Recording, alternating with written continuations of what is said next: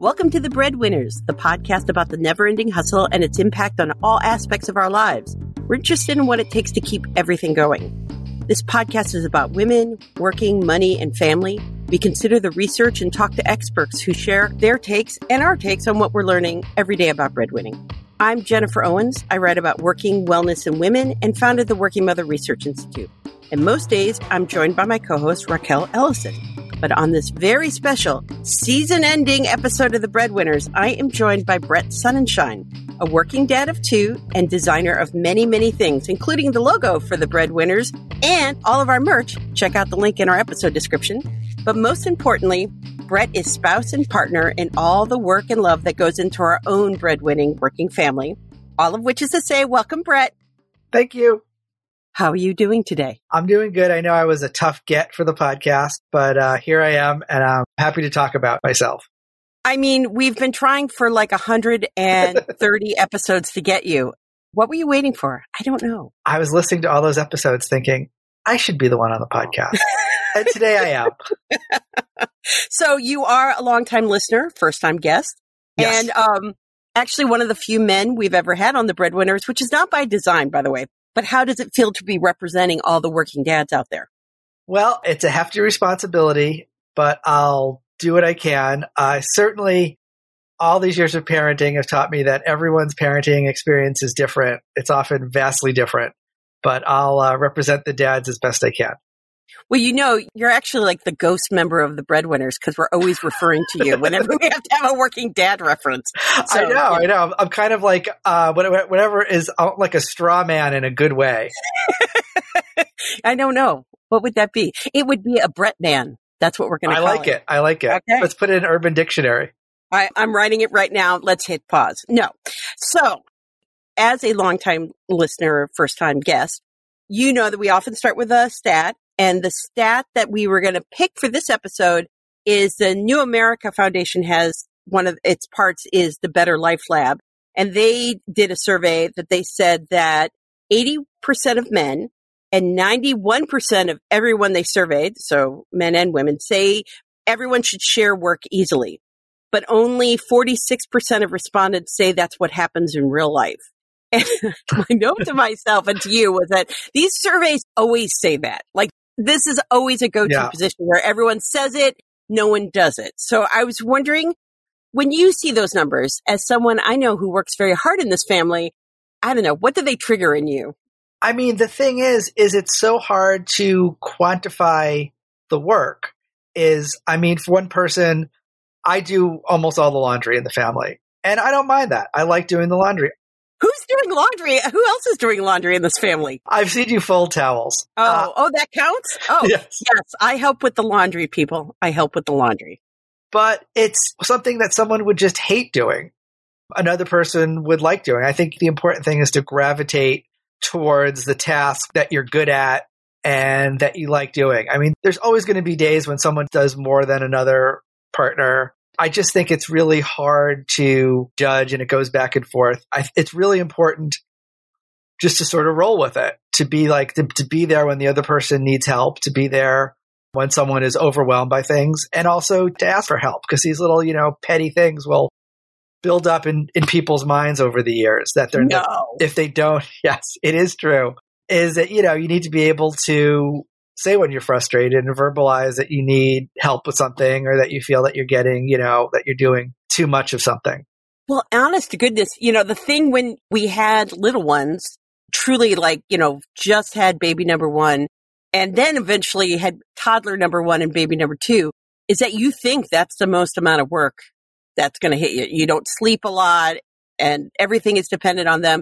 And man, having almost college baby number one and a high school baby number two, it hasn't gotten any easier.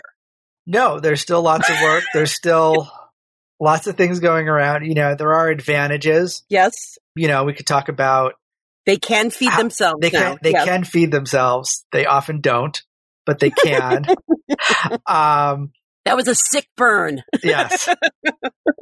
Well, I mean, I think really one of the big factors is when you can just leave, when you can just go outside and they're fine in the house. And I mean, I think it's almost shocking when you have a toddler or someone who's in early elementary school, all the years blur to me at this point. Yes. When you can just be like, we're going to go out to get some dinner, or just going to go out and get, I'm going to get some milk at the corner store. And you can just go outside and know that. Oh, and leave a note for them.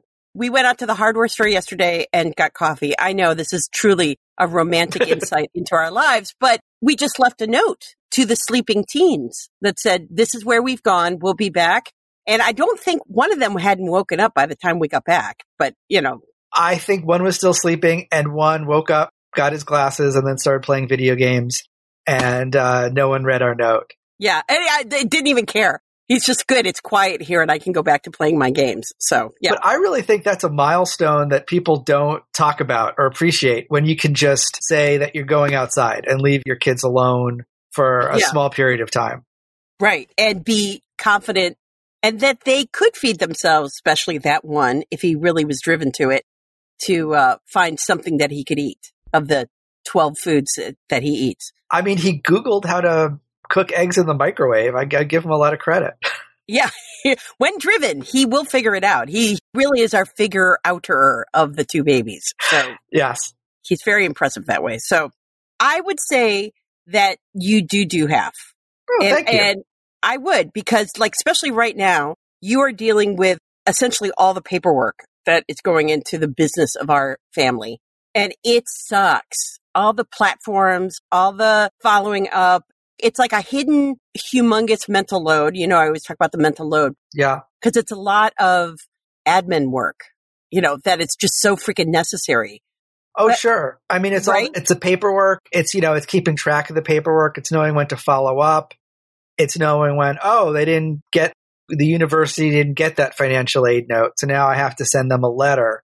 But also, it really goes to people doing what they do best. That's right. And what they want to do. When my mother passed away last year, there was so much to do. And talking to my brother, I dealt with the paperwork and the lawyers and that sort of thing. And my brother made the phone calls. And I think I would have done anything to get out of making phone calls. And my brother would have done anything to get out of dealing with paperwork and banks and lawyers. And that worked out. So, I mean, part of it is just going to people's skill sets with what they're good at and what they want to do. I think jobs should be like that too.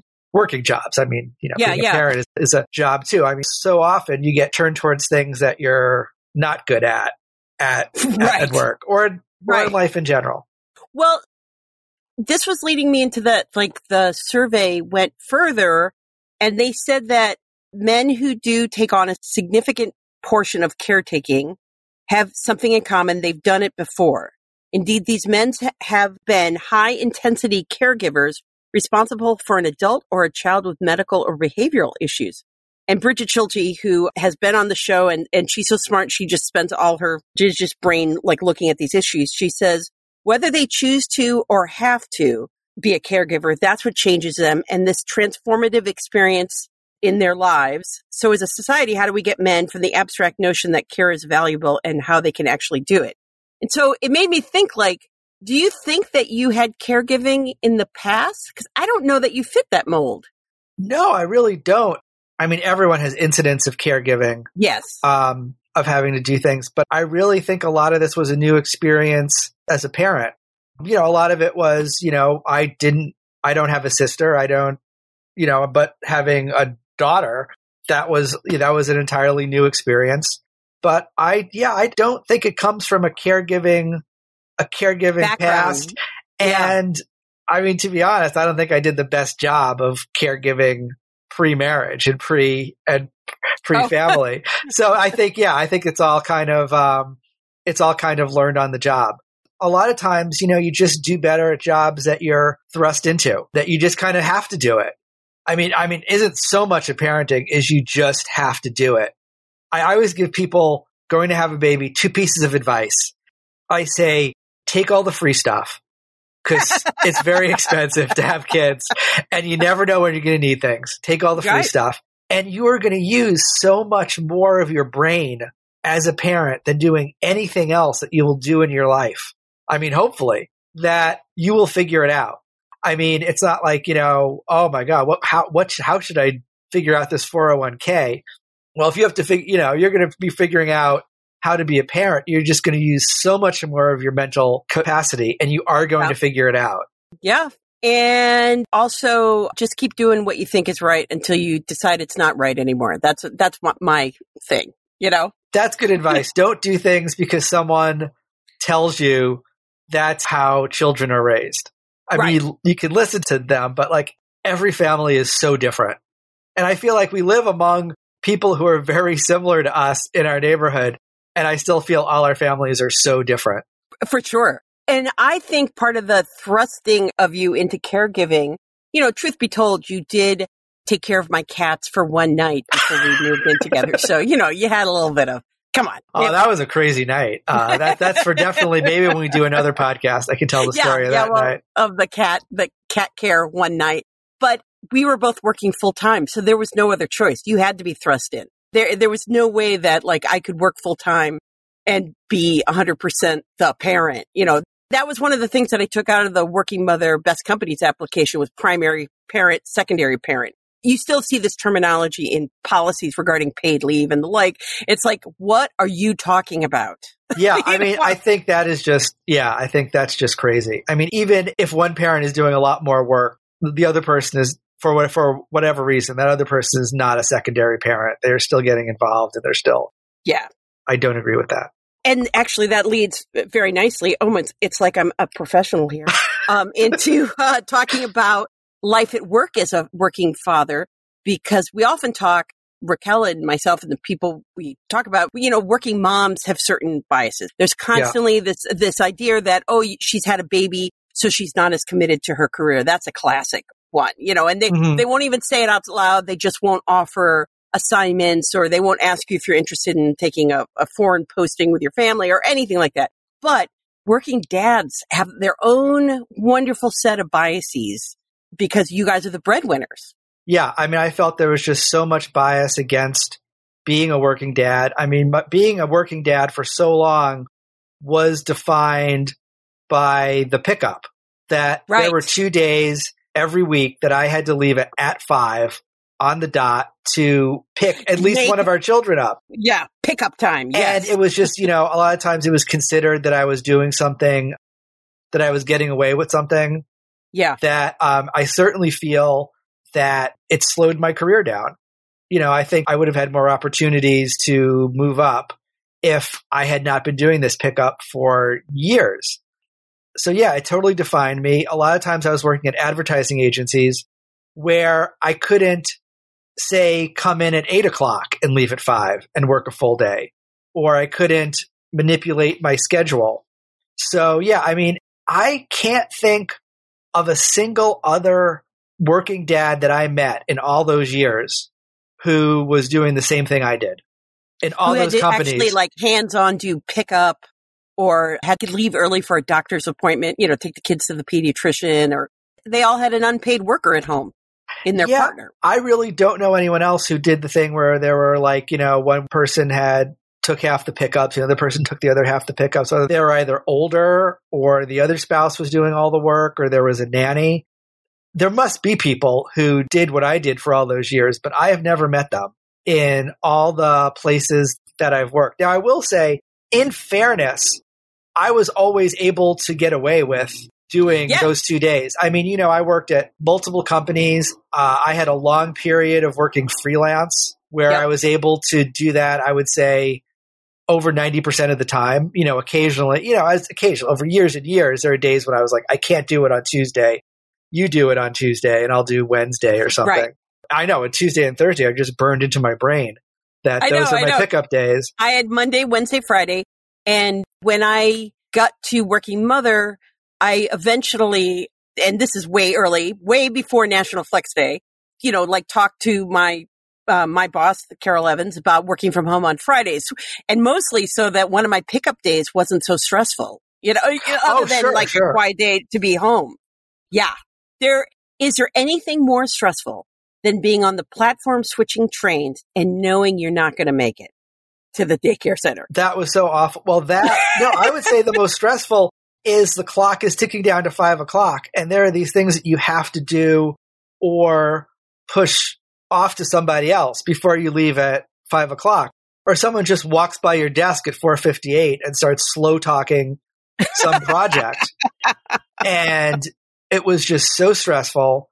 And I mean, I do not miss it at all. Those were really rough days.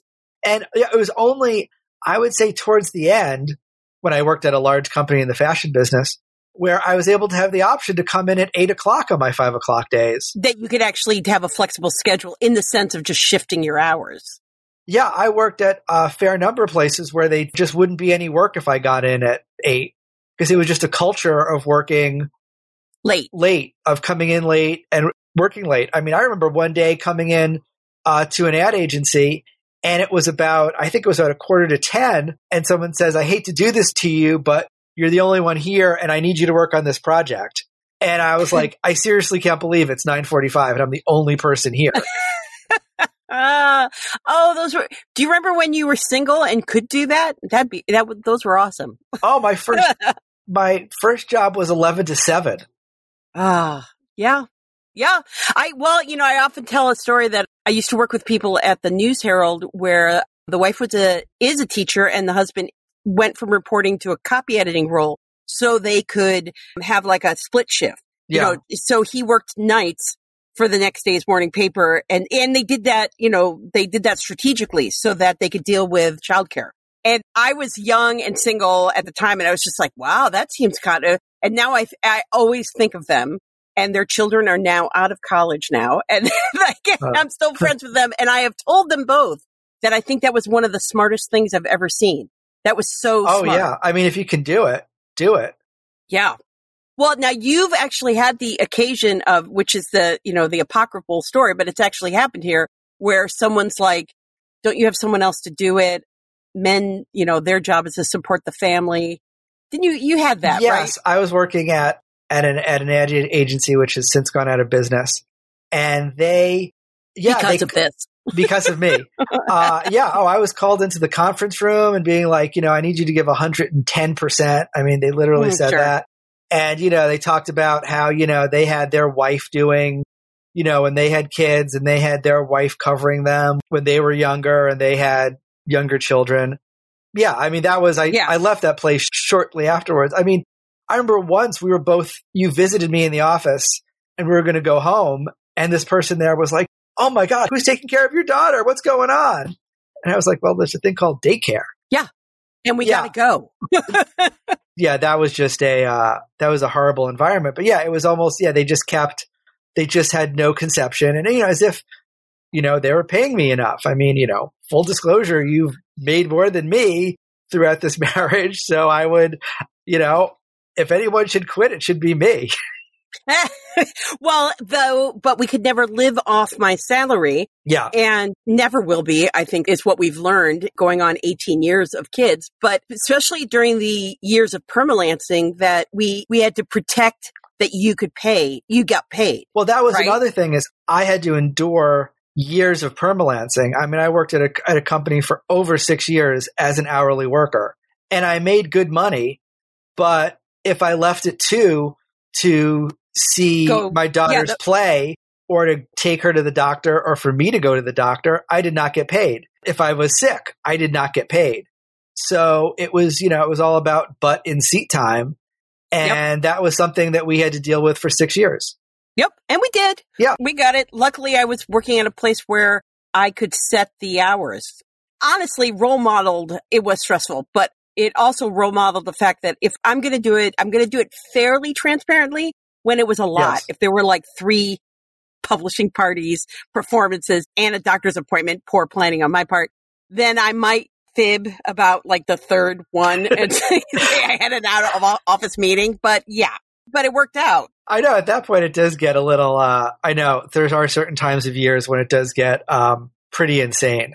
Yeah. But which that does fade a bit, it's the minute, middle school happens and it's like, no more publishing parties. It's like, oh. Well, and it is also, it's nice. I mean, I've been to all these awful workplaces, and I made some comment that I was going to take off the afternoon to take one of our kids to get vaccinated, if that was okay.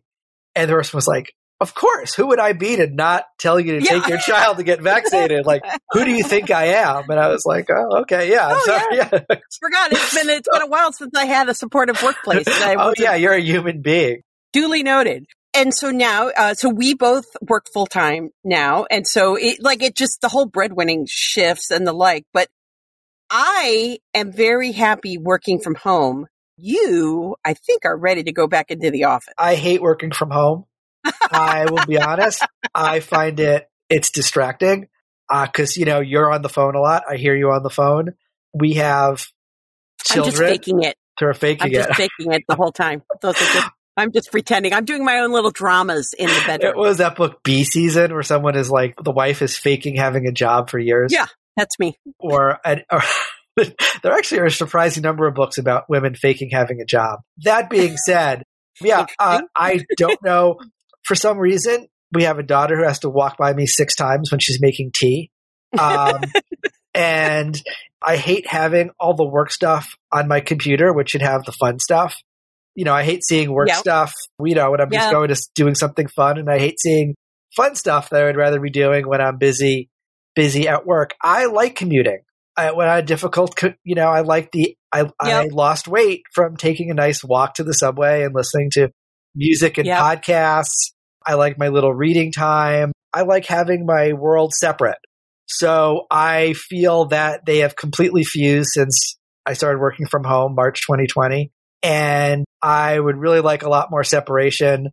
I'm okay taking public transportation in. I like being in the office because I like the 2 parts of my life. One of my challenges now is that I've just been so busy at work because of what's going on, just because it's been a busy season, is I would like to get into the office and set it up to be ready. But I just can't afford to spend at least half a day just getting my computer back up to work and backing up work. But I am ready to get back into the office. I feel I'm more productive. I'm happier. Cannot wait. That's the thing about when we talk about flexible work, it has to be flexible. That's your form of flexibility. And that you could, maybe you'll decide that you operate better if you go in early, or go in late, who knows? But, your flexibility is, I'd like to do it in the office. That works much better for me. And so, great. Oh, yeah. Back, in the office days, it was a very flexible workplace. There are 8 o'clock people. My boss usually came in at 11 and worked late, and she was very happy with that. And, and I think we've all learned we at least have the ability to work from home when it happens. It's not a world where they're coming to fix the dishwasher, so I have to stay home all day. We can't use that as an excuse anymore to take a day off because of it. But, it's the flexibility of being, I'm just going to stay home. Right. Yeah, I know. That's going to be the legacy of okay, no, for sure. Just work from home that day. Yeah. Oh. Well, the kids don't have snow days anymore, and now we're going to lose those. They were coming to look at a pipe in the basement, and it was my turn. And that's fine. So we'll just, you'll just work from home on Thursday. Oh, yeah. So, yeah. Well, there are the pros and cons of everything, but yes. So, well, all right. Well, is there anything that we didn't hit on that you want to say to the working fathers or the working mothers who are listening for the working fathers? I would just say to, hang tough and know that everyone's story is different, and it gets better. It does get better.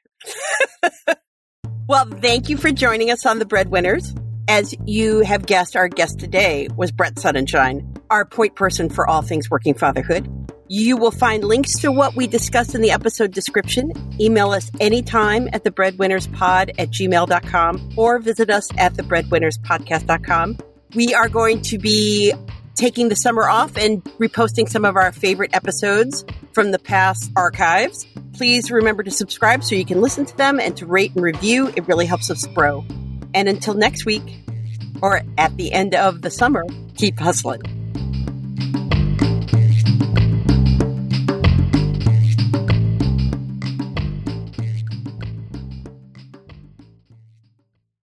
This podcast is part of the Sound Advice FM network.